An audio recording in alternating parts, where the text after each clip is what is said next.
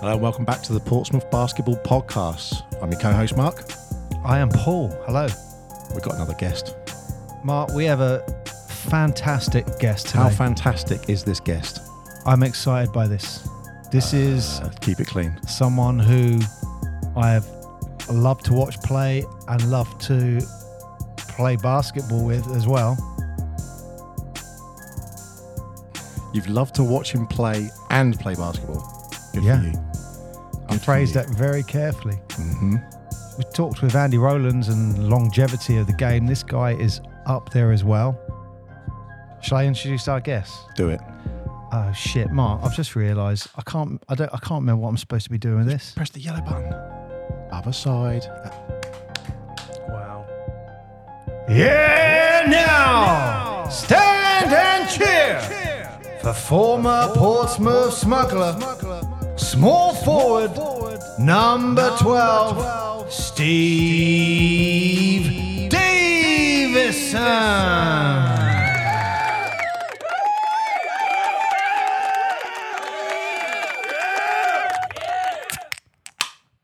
Well, that was a very kind introduction. Thank you very much. Steve, welcome, mate. Welcome. Thank you for having me. I mean, look, Mark, going straight into it here. Steve has played for Solent Stars, Portsmouth Smugglers, Solent Kestrels. He played in the States. He's played with icons of the game like Alan Cunningham, stuff like that. I mean, guests don't get better than this, and that's why I'm excited Steve's here today. Are you excited, Steve? I'm very excited to be here. Very excited to be part of this. And I don't know if anyone's done it yet because I haven't heard any of the other podcasts, but you guys need We're holding them back. a round of applause yourselves for raising the awareness of the game, raising the profile of the game locally. We've got to give ourselves a round of applause, Mark. Yeah. No, that's good. I appreciate it. It's nice to be appreciated in our time. Like Picasso. Yeah. Well, I mean, I met Steve back in, I want to say 92, 93, 94, when we were playing together for, I think, South East Hampshire and then Hampshire. So that's how I kind of got Brett Caldwell, was he the coach? He was the coach. And I think it was a couple of years we were playing in Hampshire. And then... It's a long time ago now. I can't remember. Yeah. But I remember 1 year. From there, I mean, I hadn't seen you around the area, so like, I mean, just to let everyone know, how did you get into the game? Mick Byrne was running a Sunday morning session at Fareham Leisure Centre, and I think he probably taught me to dribble the ball. What year was that?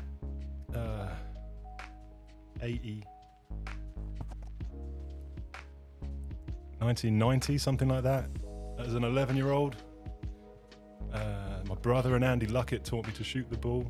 Do you know these names? Yeah, Andy Luckett. I think it was his dad that sponsored the Portsmouth FC possibly. Basketball Club. Right, yeah. The Luckett's Travel. Yeah. That's Luckett's right, yeah. So he and my brother were good friends, so that around that time Andy had a local league team. I can't remember the name of it, we just had Luckett's plastered across the front of the vest. And that's probably when I got my first number 12, that stuck with me throughout. Till today, I'm still number 12 for Portsmouth Smugglers. In my introduction, you said I was a former Portsmouth smuggler. I'm a current Portsmouth smuggler. Oh, well, I was talking about National League, but yeah, so Okay. so you're still playing local league. Fair enough. I mean, I saw you at the finals a few months back. That's right.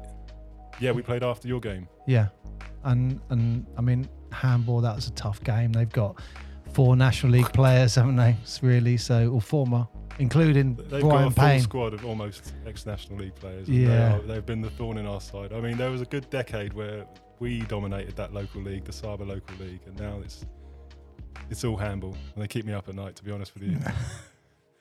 Well, Much like the Solent Kestrels do to you. yeah. Well, the Portsmouth Fury are entering Div 1 this coming season, so we'll see. The only thing we're looking at it going, we need to get current National League players to compete with everyone else. So that's what our focus is. At local league. Yeah. Yeah. So we're going to see if we can get a handful of National League players like Div 3 and go, let's see what happens. But You're allowed to have 2 current National League players in a local league team? Unless they're under 21. Oh, really? So you could have an entire National League team. I mean, look, Mickey Byrne got away with that for a long time. You remember local league? He would be playing a full National League team, local league. Remember that? I don't remember details like that. No. I just remember winning all the time. It got old, to be honest with you. Oh, such a hard life. Winning all the time. But you say about your tenure with the teams going back from when you started as number 12 with Luckett's on top. Yes. What was the next step from there? Take us through your basketball journey.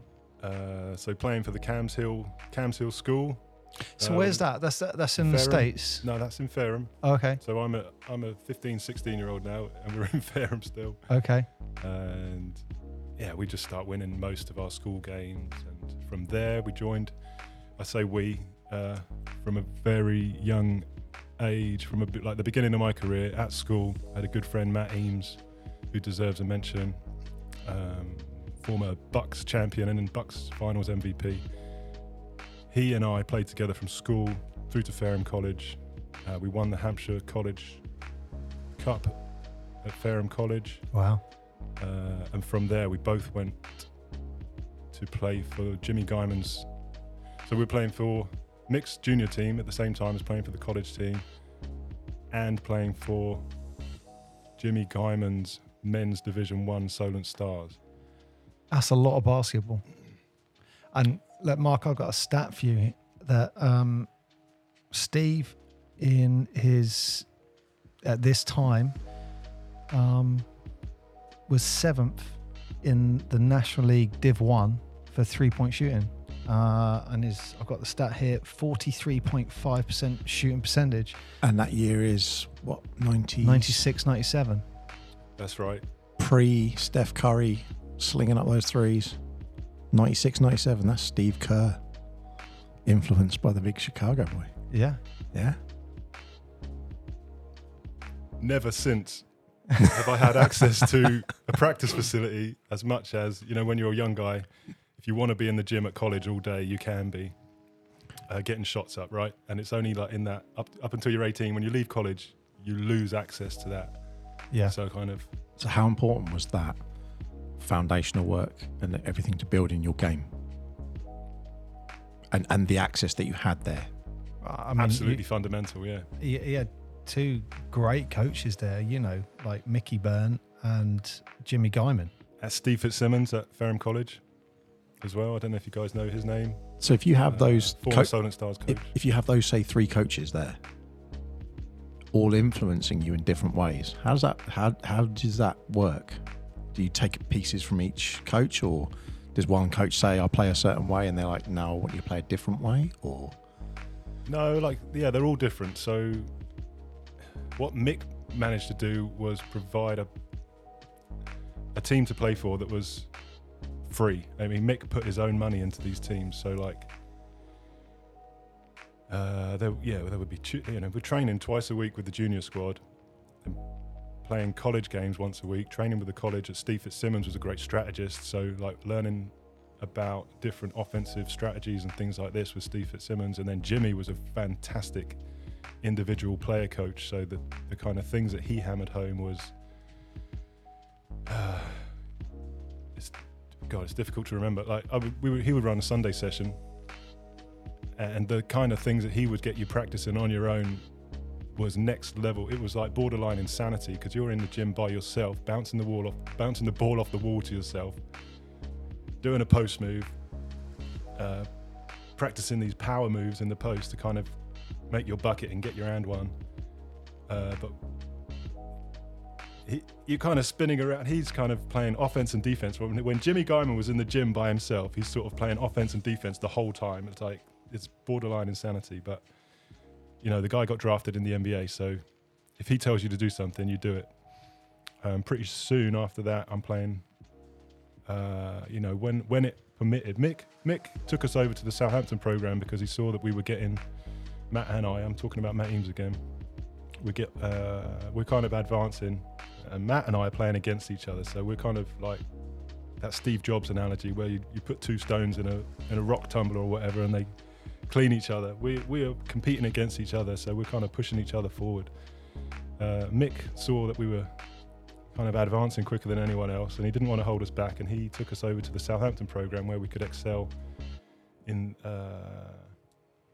and get the opportunity to play for the men's team when it didn't conflict with the junior program schedule. I hope that answers your question. I've probably rambled a little bit. Yeah, I mean, the other thing I just want to focus on Jimmy Guyman for a moment, because I don't think you have that Solent Kestrel juggernaut that you have without Jimmy. No way. A lot of the stuff he was doing is just in the background, isn't it? That maybe not a lot of people see, but it is that vital contribution, a bit like, what Rob Milner's doing for the Portsmouth Force. It's that vital contribution that everything implodes if it's not being done. Yeah, there's a lot to be said for a back office and any structure in a team. You have your players, and then you have, I want to say, the logistics around a team. But there's always more that's added to the pot that's, that makes it the community and makes it part of something more than, if that makes sense. Yeah. Is there any way I can explain it? And also just going on saying, Steve mentioned about Mickey Byrne, he did fund so much on his own, and it's funny looking back on it, because can you remember when we were playing National League, you'd be like, right, everyone's got to pay me, was it £20 a month or £50 a month, and no one ever did, but he didn't really push everyone, did he? Can you remember That's Leon? the only year I remember him actually asking for any money, and it seems so alien. He must have been spending £5,000 at least a season. Yeah. And I remember Leon Bailey turning up to one of the first training sessions with like £550 and went, there you go, Mick. And Mick made this speech about how amazing he was, what an outstanding contribution he was making with the right attitude. And then you got half the other team there's no way I'm paying any money. I mean, it's funny and sad at the same time. But it raises the point about how me, you, anyone who's played basketball in the local area has something to owe. We all owe Mick a debt of gratitude that we'll never get the opportunity to pay, right? Yeah, absolutely. And I guess, and in your case, Jimmy as well, and some of these other coaches. What about? I know another major contributor. I'm confident for you. Definitely the basketball community around Southampton is Bev Guyman. Yeah, absolutely. So, God, of that junior team that I'm talking about. Without Bev's tireless effort, Bev just wanted to increase participation. She had a huge heart, and I just personally what she managed to do for us. There was a group of us who went. It was Jimmy's contact over in Oklahoma who had his old university teammate who ran a summer league for 6 weeks, and Bev put together, she was raising funds for us to be able to go over there, to kind of subsidise the amount of money it was going to cost our families to send us there for 6 weeks. Bev was raising money. She was hosting fundraisers. She was, organising raffles and doing all sorts, contacting people. I think she even wrote to Michael Jordan. I don't know how she got an email address, right? But like that. That's good. That's a story. That's a fact. I remember that. But yeah, so she's bringing people together. She's bringing our families together, all those junior kids, right? We're all socialising together and trying to raise money. So without Bev, the journey's, my story's definitely very different. And Yeah, and I remember, I think what a really big tribute I saw for Bev was, as she was fighting her battle and stuff like that, they had that not an all-star game, but all the old players coming together, and you had the likes of Anning Cunningham, Mark Jackson, all those players coming together just to play for that, just let's fight cancer kind of thing. That's it, yeah. I just thought that was a fantastic tribute to her and everything, all those contributions that she's made to everyone throughout the years. I just thought that was really good. Even if you look back at the pictures now and you go, wow, look how many people came to watch that game. The woman deserves a statue outside of Fleming Park Leisure Centre, in my opinion. Wow. We should get that paperwork in. Get it in. Fleming Park. We're going to get that They statue should rename Fleming Park Bev Park. It's a thought. Bev's Park. Who do we speak to about this? Calls will be made. So this was the Solent Stars days then for you? Yep. And, at what point did that end with you going over to the States? And before you say that, and how did you get on? I mean, I know how you got on, but just let everyone know how you got on that in that Div 1 setup, because you went quite far that year. As an individual, yeah, I don't want to talk about the wins and losses. We want to break down on every you can game, look that up in your every own time. play. every play. Where did you go wrong here? But you went quite far in the league, yeah? No, not as a team. No, The cup? No, we had an American called Mike Sablowski, and we had players like Andy Luckett, Martin Dowdle. Martin Dowdle. Alex Byrne was even on that team. All right. And yeah, we really struggled in the league that year, to the point where Jimmy put his boots back on and came to play. He became player coach because he got so fed up with us losing. And the example, I've got stories to tell about Jimmy. He did a jab step and sent this defender flying, like half his age. I swear to God, on the elbow, jab step, from stationary position, single jab step, the defender goes flying, and he just hits a jump shot, wide open jump shot. Jimmy's 50 years old at this stage, is just mind blowing. One of my memories.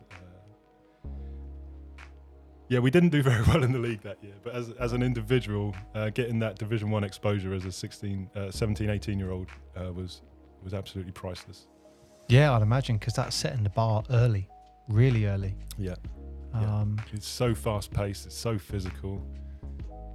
What sort of minutes were you getting? I was starting. Really? Yeah. Wow. Ouch. Yeah. And so what? So that's quite a jump to jump into at that point, at that age. Yeah, for sure.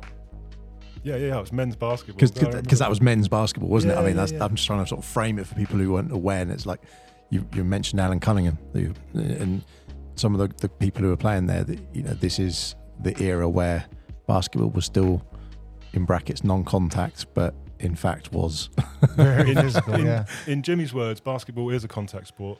Rugby is a collision sport. Yeah, like that. That's a nice way to put it, yeah. Yeah. And like volleyball is a non-contact sport. yes, yeah. Yeah. But we can get into it, but the game has changed so much now, and hopefully the new flop rules change all this. But we'll see about that. But the game that you were coming into at that age, It's very physical. very physical game. Yeah, very physical. And unforgiving, very unforgiving. I remember taking a jab. Jimmy's teaching us all these dirty tricks, right? So, like... He's my kind of player. Yeah. You see Rodman winding other players up. Yep. I'm not as sneaky as Rodman, but it's just very simple. If your defender, attacker, whatever, puts his hands on you, you can sort of seal his arm in between your arm and your chest, for example. And as soon as they start trying to free their own arm up, you sort of flop a little bit or shake your head back, and the referee looks over and very occasionally you'll get a foul for nothing. So I'm trying to do this against a guy at T's side, about some 7-foot dude, and I'm this scrawny 17-year-old kid, and he just jabs me in the head. And my gran came to watch that game. It was like, Wow. yeah, it's a very physical game, and Jimmy's throwing us in the deep end as well. So you took that and went straight to the States off the back of that. Yeah, again through Jimmy's contacts in America, managed to get a high school spot. So what's the difference in the game? What was the difference in the game from here going to there? It's from National League Div 1 to high school basketball. So I'm trying to remember if we had the 24-second clock at this stage in the NBL Division 1. and I can't quite remember. But going into high school, there was no shot clock whatsoever. So you could score, You could just keep hold get of the it. rebound, and just keep hold of it. There was like a 5-second closely guarded rule. Wow. I think that exists today because I got called for it the other day Oh right. in the summer league. Well, we got a ref coming on, so we'll ask. Yeah. Oh, But that'd be interesting. my understanding currently is that if you are closely guarded, not dribbling the ball, if you're holding onto the ball and you're closely guarded for 5 seconds. Once you pick up your it's a dribble, turnover. yes. Once you pick up your dribble, yeah. Okay. Yeah. So over there, I'm going straight into the high school game. It's before you dribble, if you hold the ball for 5 seconds and you're closely guarded, it's a turnover. If you're then dribbling the ball, you've got 5 seconds closely guarded and then it's a turnover. Then if you pick up the ball, you've got 5 seconds closely guarded or it's a turnover.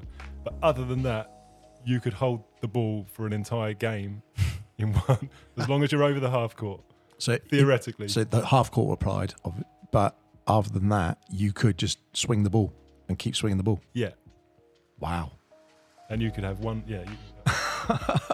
So there's a bunch of different rules. And What that's about interesting in and of itself, and like the way that we impose a 24-second clock on youth basketball today, for example. Yeah. In America, they don't do that. Their youth learn to play without the shot clock, and they evolve differently. Their knowledge of the game, their evolution of the game is completely different as a result of that. Does that change the pace of the game, do you think? Yes, For better or worse? I would argue that there is a case for youth basketball not having a 24-second clock, for sure. Wow. Oh, thoughts? Well, we got some BE representatives coming on soon, so let's put it to them, see what they say. What's your opinion? I can see pros and cons, yeah, maybe remove the backcourt at least, the 8 seconds. That's one thing to do. Maybe Could do. keeps the game moving a bit more, I guess, in a way. Yeah. Especially if they're not got that rule, but like you said, they've got the 5 seconds if someone's close to you, etc. What is it at NCAA Div 1?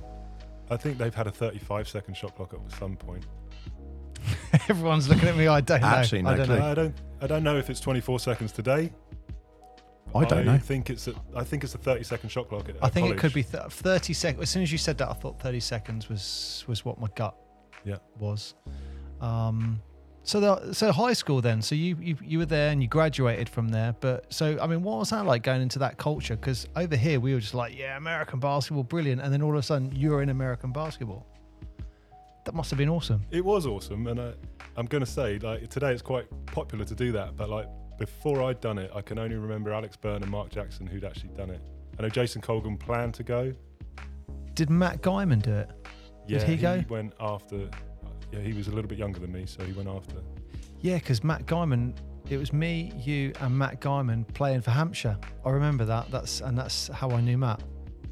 Matt Guyman was significantly younger than us. Was he? Yeah. And maybe he was in the under. We were under 16. Maybe he was under 14s then. I don't know how old he is. I'm thinking he's significantly younger than us. Okay. So, but Right. you enjoyed the culture then?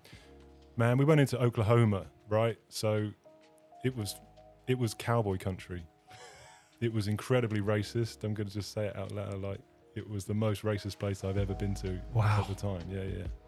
I genuinely do actually have a banjo just over here, but I can't be bothered to go get out and diddle. So I've got classmates who've got cowboy hats, Stetson hats, big buckle, skin tight jeans, which at the time wasn't fashionable, cowboy boots. They kind of take cattle to market on the weekends and stuff. Like, I mean, it's just different. like Pompey, isn't it? Very different. to Just like Pompey. Commercial Road. It's exactly the same thing. Down Commercial Road, go to Cascades. It's the same thing. Stetsons, skinny jeans. Cheerlead, like, okay, so going back to the point, like, it's cheerleaders, it's like very different, but culturally it couldn't be further from the UK sort of. And were you getting like Growing with the up crowd and stuff like that? Yeah, there's a big crowd. Games on a Saturday, everyone comes out to watch the games. Very competitive. Very supportive crowds, but obviously for the home teams. And there's a whole story about. Yeah, I guess I want to tell this. Do it. Right, so as a transfer student, you're not allowed to play the first 10 games of the season. Wow. Why is that? It's just a rule by the Oklahoma Secondary Schools Athletic Association. How many games do you get in a season then? Should have been 24 or something Okay. like that. Perhaps a couple of tournaments with extra games. But you're not allowed to play the first 10, and that's what, the state rule or the school rule? That's the state rule. I wonder if that's to stop someone becoming a student and them getting straight out the gate. There's probably a good reason. Yeah. There's probably a good reason for it, right? So to stop abusing the transfer of students into schools just for the purpose of winning or whatever. Yeah. Right. So we had to endure that. Matt and I went. Matt Eames and myself both went to high school as a. Big thanks to Bev and Jimmy and Bev Guyman. Oh, so you both went to the same school? Okay. Yeah. And we both got. So we're both living with the coach. And as far as we were concerned, we'd done everything correctly. We just so happened to be living with the coach. It wasn't that we'd broken many rules at this stage. We're just two young kids who want to play basketball, right? So we're disallowed to play the first 10 games. Then we play 14 games and we win 12 of them. And Matt and I are like scoring 12 points apiece. Matt's killing it on the boards. I'm shooting the lights out from the 3-point line. And we are headed, we're looking like we're in a good position to head into this state tournament. At some point, our coach got called into a fact-finding meeting with the Oklahoma Secondary Schools Athletic Association. And they pushed for us having been illegally recruited. Wow. And the only reason they got us on it, as I remember, was that our parents had contact with the coach before we went there. Like this was the spurious reason that we were given as to why it was illegal. Like as though your parents wouldn't want to know what the weather was like in this strange country. Like so they'd know how to dress, what clothes to send with their kids or whatever. So then we weren't allowed to play in the playoffs, and What? this really killed the momentum of our like, yeah, we're going to go to America. We're going to push this. We're going to get, we're going to get as good as we can, and we're going to push our talent as far as we can. Yeah. And it really extinguished the flames because college coaches come to the state tournament to recruit high school kids, and we weren't allowed to play in the state tournament. Oh, jeez. Wow. Yeah. I mean, there's politics right there, isn't That there? was one of my questions coming up. Why did you consider going to college? Yeah. So But there was no one could several- watch you play. There were several obstacles in the way of. So what was That the reasoning? sucks. Just because? I've just laid it out as best I can. Like competitive That- advantage, if basically. you ask Matt will tell you xenophobia. Matt will tell you that we were two British kids over there showing them how to play their own game, and Jeez. they didn't like it. Our coach even was like, all right, now boys, I'm not going to start you because there are some parents here who would be upset if I start you over these kids. Oh wow! Like, So 'cause it's these kids really have that come in- political. These kids have been freshmen, sophomores, juniors, and now they're going to be seniors, and I can't their parents are going to be really upset if I start you over them. So yeah, Wow. There was that political in our own town. So if we're beating these other teams out of town, that's going to raise a lot of eyebrows and ruffle a lot of feathers. Wow, so that was like a real kick then. So there was no way you could go to college basketball. There was no offers at that point because of you couldn't get. There was no Scouts. offers. There was no recruitment. No. And this is late 90s. Sort of Yeah, time. 98 I graduated high school. So Jeez. I mean, I wonder if that'd be different now. just to punch home, it's like to blow my own trumpet, I was shooting 48% from the 3-point line at that high school year. Steph Curry shooting, Mark. Steph Curry shooting. What's your percentage now, Steve? Oh, I don't ask. I can't even see the hoop. Well, we're going to I test can't that even in a see the bit. hoop clearly these days. I mean, I just had a thought there.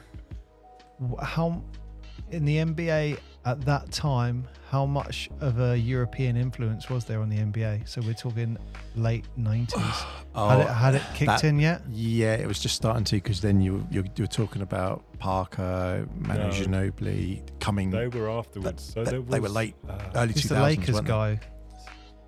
Divac. When was he? Vladi Divac. Vladi. Who's that guy that gave Michael Jordan a tough time? There was the best. He might even be the best 3-point shooter of all time. Not Parrot Gary. No, there was also a Brit. Oh, there was a not Brit. Detlef Schrempf. No, he's another one though. But there was a British guy. I can't remember his name at the moment. I remember the British guy who played for the Bulls. Not John Amici. Orlando Magic. Yeah, John Amici. John Amici. I mean, if that happened now and there was raw talent, they would be taking it, wouldn't they? Drazen Petrovic. Do you remember his name? Drazen rings a bell. But we are talking a handful of examples here. Oh, it's not the influence you've got now in the NBA. No. Which is great now. If you see that, certainly in the last, say, even 2 or 3 years, when you're looking and you say, we've got French players, Slovakian players, players from Australia, Spanish players, African players. You've got players from everywhere. It does feel like when you win the NBA, you are world champions now. Whereas if you go back to the 90s, I know they all were the best players, but it was very much we are world champions, but the world is only being played with American teams. Well, I mean, there's a big argument with that, because if you're going to say that, then you'd say that all of the old Lakers or Boston trophies, that's what I'm saying, don't exist, because was it 76, was it 73 or 76, around that time, when the NBA as we know it was actually formed, and the ABA and the NBA, when they all came together. Sorry, I wasn't listening. No, I think 73 or 76 is around that time. All right. Yeah. When the ABA and BBL or NBA and they all came together. ABA and the NBA, yeah. When they all came together, it was like in the 70s some point. But by that point, that's when the Lakers had won. They had their crazy red with the Celtics. Red Auerbach. Red Auerbach. Yeah. I don't know where you're going. I mean... But, if you're going to say that about international players, then you've got to invalidate. They've got 11 trophies. Well, but look, let's face it. With what? 20 teams, This is really controversial, what I'm going to say now. Right. If Steve Davison Yep. joined the NBA in the 60s, Yep. would we be talking to the greatest NBA player of the 60s?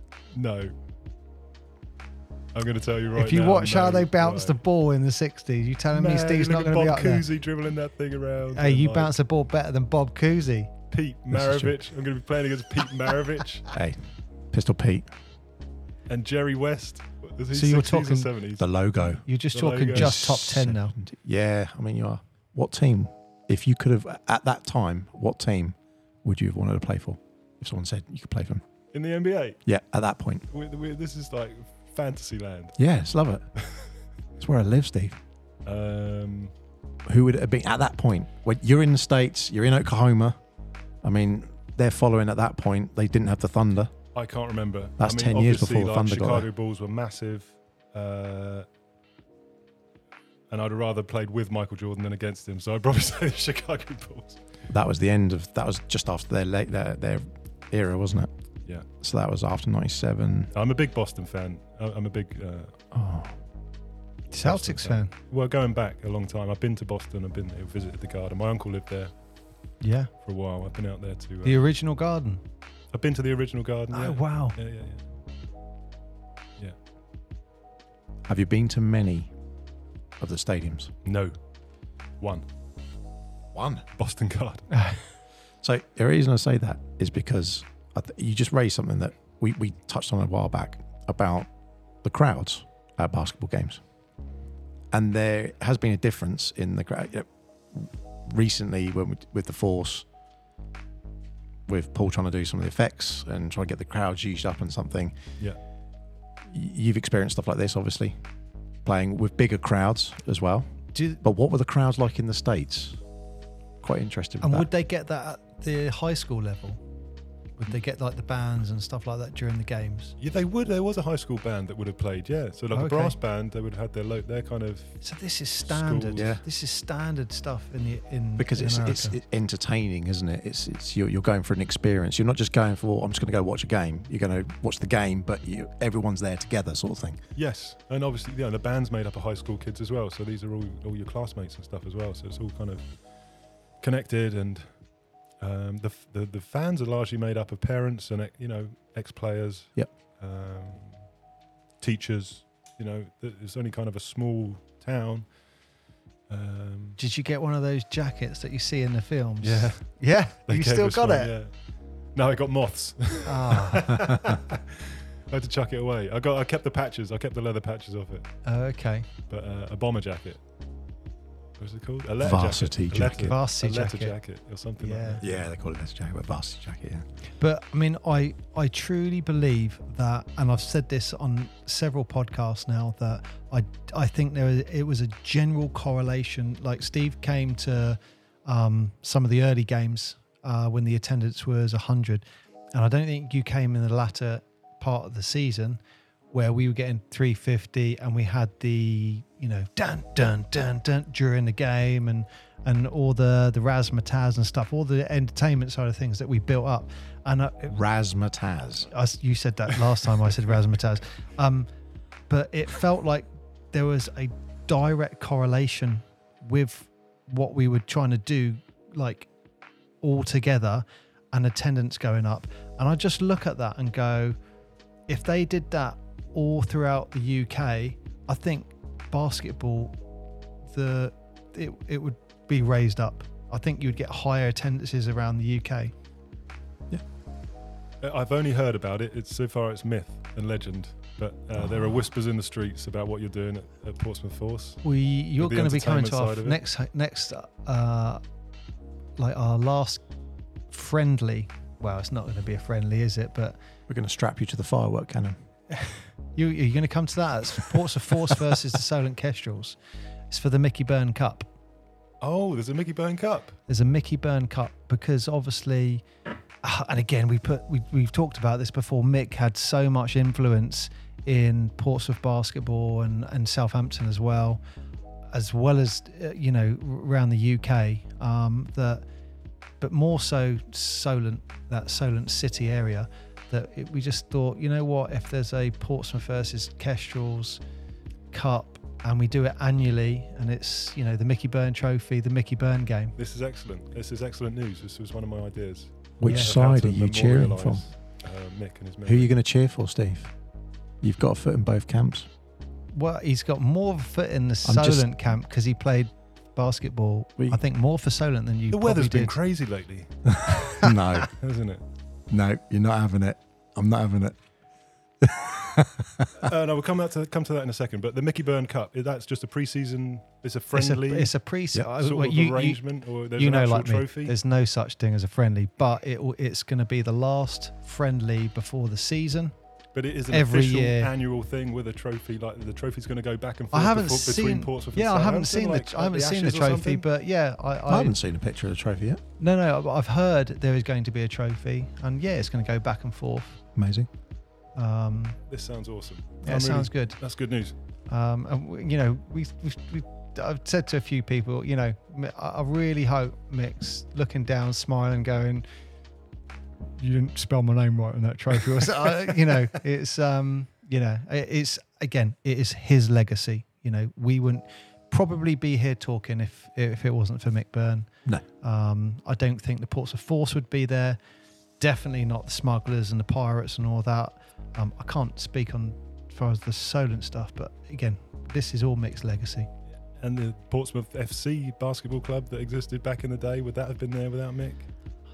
Possibly, Yeah. because I think he was the head coach there for 4 or 5 years. Yep. It was a major influence. But I think the important thing is that he kept it going, because at that time when it went and then it got sold off, but he kept basketball still going in the area when it quite easily could have just faded out. And by running the Saturday mornings and it's then the Monday nights and doing the Wednesdays and then organising all the trips, the youth teams right through to the seniors, and Absolutely. it was doing all of that. He was just fanning the flames the entire time since then, wasn't he? Like, But literally shouldering it all yeah. on that, which It's total his, respect. it's his for that. life. That was his it. life. Yeah, And, consume him.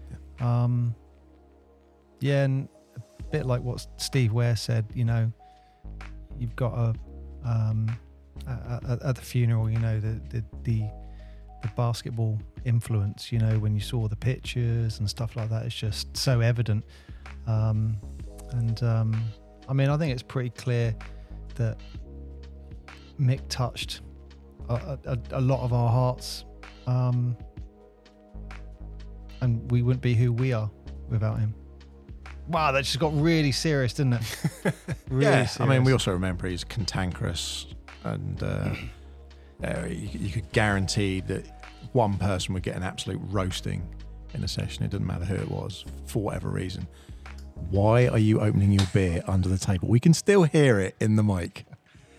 So in the Mickey Byrne episode, we recently did.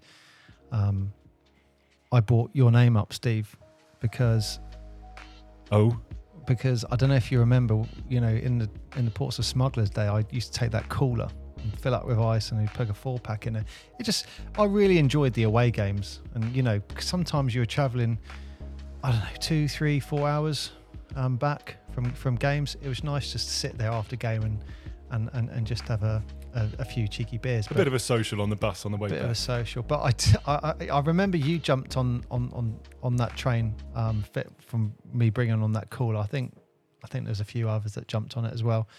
But I do remember if we lost a game, Mick would be like, "Good hell, no one's having anything from that cooler," and you'd just be like, "All right, Mick, yeah, we don't deserve it." And then it's just that noise of you opening that can just makes me laugh, because I just remember 20 minutes into the journey home, you just get that noise, and you'd see Mick looking in the rear view mirror. He probably wanted one. Probably. So, Steve, like, I've known you for so long. You've never told me about the Oklahoma State story, but that is mental. Thank you. Yeah, But- it's not many people know it, so I'm actually quite grateful to be able to put it out there. Yeah, that is. Put it on the record. That is so political and controversial. Yeah, that's really gutting to hear that you went through that, because, you know, from going from us being British basketball players, the goal to play basketball in America, even just on a playground, would have just been like, oh, can you imagine that? What would it be like? It's like it's bouncing the ball in a different country. I don't understand that at all. It's like, yeah, it's crazy. you play to win. There's no way the coach on your team is like, I don't want these guys playing. I want to win the game. And then all of a sudden, their potential best 2 players, you got to sit down. It's like, that is what's going on? So you just come straight home then, and then went straight back into the Solent Stars? No. So our coach took us around maybe a dozen universities to try out. So any universities that didn't have their full roster already and still had some scholarship money left over, you know, and I'm now one, or Matt and I are 2 of dozens, sometimes up to 50 kids who are vying for like 3 or 4 spots at each of these tryouts. Oh, wow. And I managed to get a partial scholarship at one of them. We both got offered partial scholarships, and What is a partial scholarship? What does that mean? well, you can have a full scholarship or a full ride. Oh, you got to pay. Yeah, Contribute I got financially. a partial subsidy of my university fees, my education fees. Do you understand? Yeah. So, you just couldn't get the funds together to go over there? Yeah, my parents were going to back me to. My parents did back me to stay over there. Oh, bloody hell. So what happened? By this stage, I ended up on a university in the middle of nowhere, and with a coach for the first time in my life, with a coach who, instead of like putting his arm around my shoulder and saying, "Look, I need this from you, I need that from you," was what's his name? Do you know Bobby Knight, old Indiana University coach was an Rings a absolute bell. bully. He Okay. was like throwing chairs. Like mine wasn't as bad as that, but this guy's throwing chairs at his players and stuff like this. And just like, to me, it felt like, you know, I'm in the middle of nowhere. My dream is dead. I'm in a university that I didn't want to end up in. And I think the program started with about 18, 19 players on it. And one by one they start dropping out. And I'm in the best shape of my life, and I'm shooting the ball better than I've ever shot the ball. We're yet to play a single game. We're kind of doing at least two a days, like up and running at 5 a.m. And then we're kind of practicing 3 hours a day, doing individual work. There's all sorts of rules around doing team practice before a certain date. So we're just doing solid individual work for like 3 hours a day. But getting beasted and getting bullied and getting shouted at, and it's all I've never responded that well to coaches who treat me that way. And I think I was the 8th player to kind of walk in the office and say, look, I don't want this anymore. Then that's how the story in America ended, pretty much. Oh wow! I mean, you know what? If 8 players are walking in to a coach or whatever and saying, "I'm out," you know, that trend says something. Yeah. I mean, So- without being I gave it the best shot I could. I really gave it everything I had, and without being sort of I'm not saying not dark or defeatist down that route, but mentally, at the age you're at, you've just had that kick from Oklahoma, and then you go and you have that experience with the coaching, and then you're like, I'm just done. Yeah, there's a lot of brick walls thrown at you. You come isn't it? home. Where's the love for basketball at that point? I'm just curious from that sort of standpoint. I'm thinking like I'm trying to figure out if the limited experience I'd had over there, training with a team for, you know, like a semester before the season started, if that's enough for me to come back and get into a semi-professional or professional. You know, is that dream dead, or you know, I'm gonna start trying myself. I'm gonna start trying out with a couple of London teams and see how that goes. And unfortunately, the reality is I wasn't. I've been in a weight program for a semester, so I was still fairly, you know, not physically strong enough, you know, to compete with even in the British league against men, experienced men, you know. So, the love, there's been a love-hate relationship, definitely, because something you devote yourself to, something you think is your refuge, something you think is going to provide for you in the future, you know, it's all like, I don't need to study, I'm going to be a professional basketball player, or like, you know, all I got to do is focus on on basketball. All I got to do is continue doing what I've been doing up until this point. That's 3 hours in the gym a day by myself, shooting, working on the drills, running, and yeah. And you're like 18, 19, around this sort of So by the time I walked into the coach's office, I must have had my 20th birthday. Wow. I think I transferred. From there, it wasn't over. I transferred to another American college. But by that stage, I'm just some kid who had a problem with a coach. So like, you know, the new coach that I've kind of gone what to. What happened with the coach? Yeah, he'll be looking at a certain way, won't he? This is some problem kid because he didn't get on with his former coach or something like that. Yeah. And, so there was that. I was there for a season. I kind of walked on. They call it a walk on when you don't get any scholarship money. So mum and dad are still kind of forking out for this. And there are other people, that I wouldn't, none of it would have been possible without them, you know, the support of mum and dad.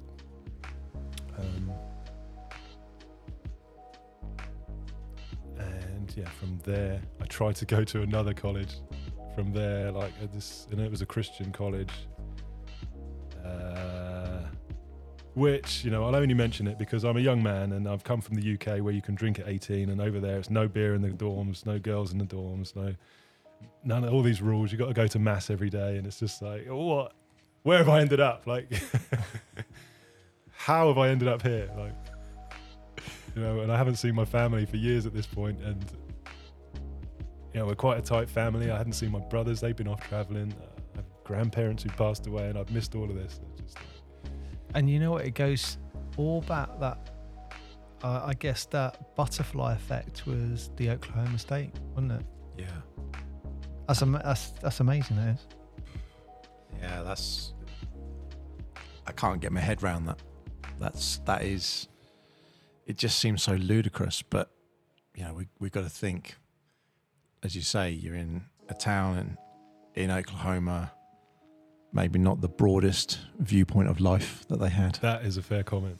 And it's a lot of places in America. And I hope my American friends who are listening won't shoot me for this one. But God bless America. Yeah, hence why I said the shooting. But they openly would say that if you're in America, you're always looking out. You see the East Coast or you see the West Coast.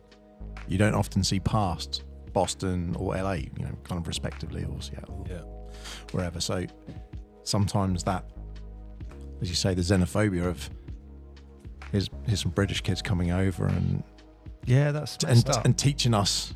I can't say Our that game it in was brackets. xenophobic. I just said if you ask my mate Matt, that is his version of events. Like, Oh no, I'm just thinking there's a great argument for that. But either which way, it must have been for you developing at that point, just knowing what I'd have been like at that age group. If I'd have had any talent to be able to be in that position, to have gone to that point, I'm in America now. I'm at a college team. Blimey, I'd have been peeing my pants on that plane all the way over, thinking, "That's it. I've done it. I'm on that road to where I want to be." oh man. And then to have all of that happen, like just ding, ding, ding, it's ding. knock.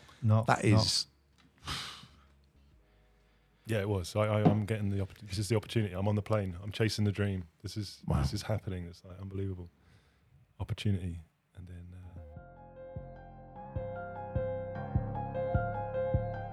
So that ends this episode of the Portsmouth Basketball Podcast. Part 2 of this interview will be coming out in 24 hours, so tune in for that one. Until then, wherever you are and whenever you're listening, we thank you so much for your support. Till then, bye-bye.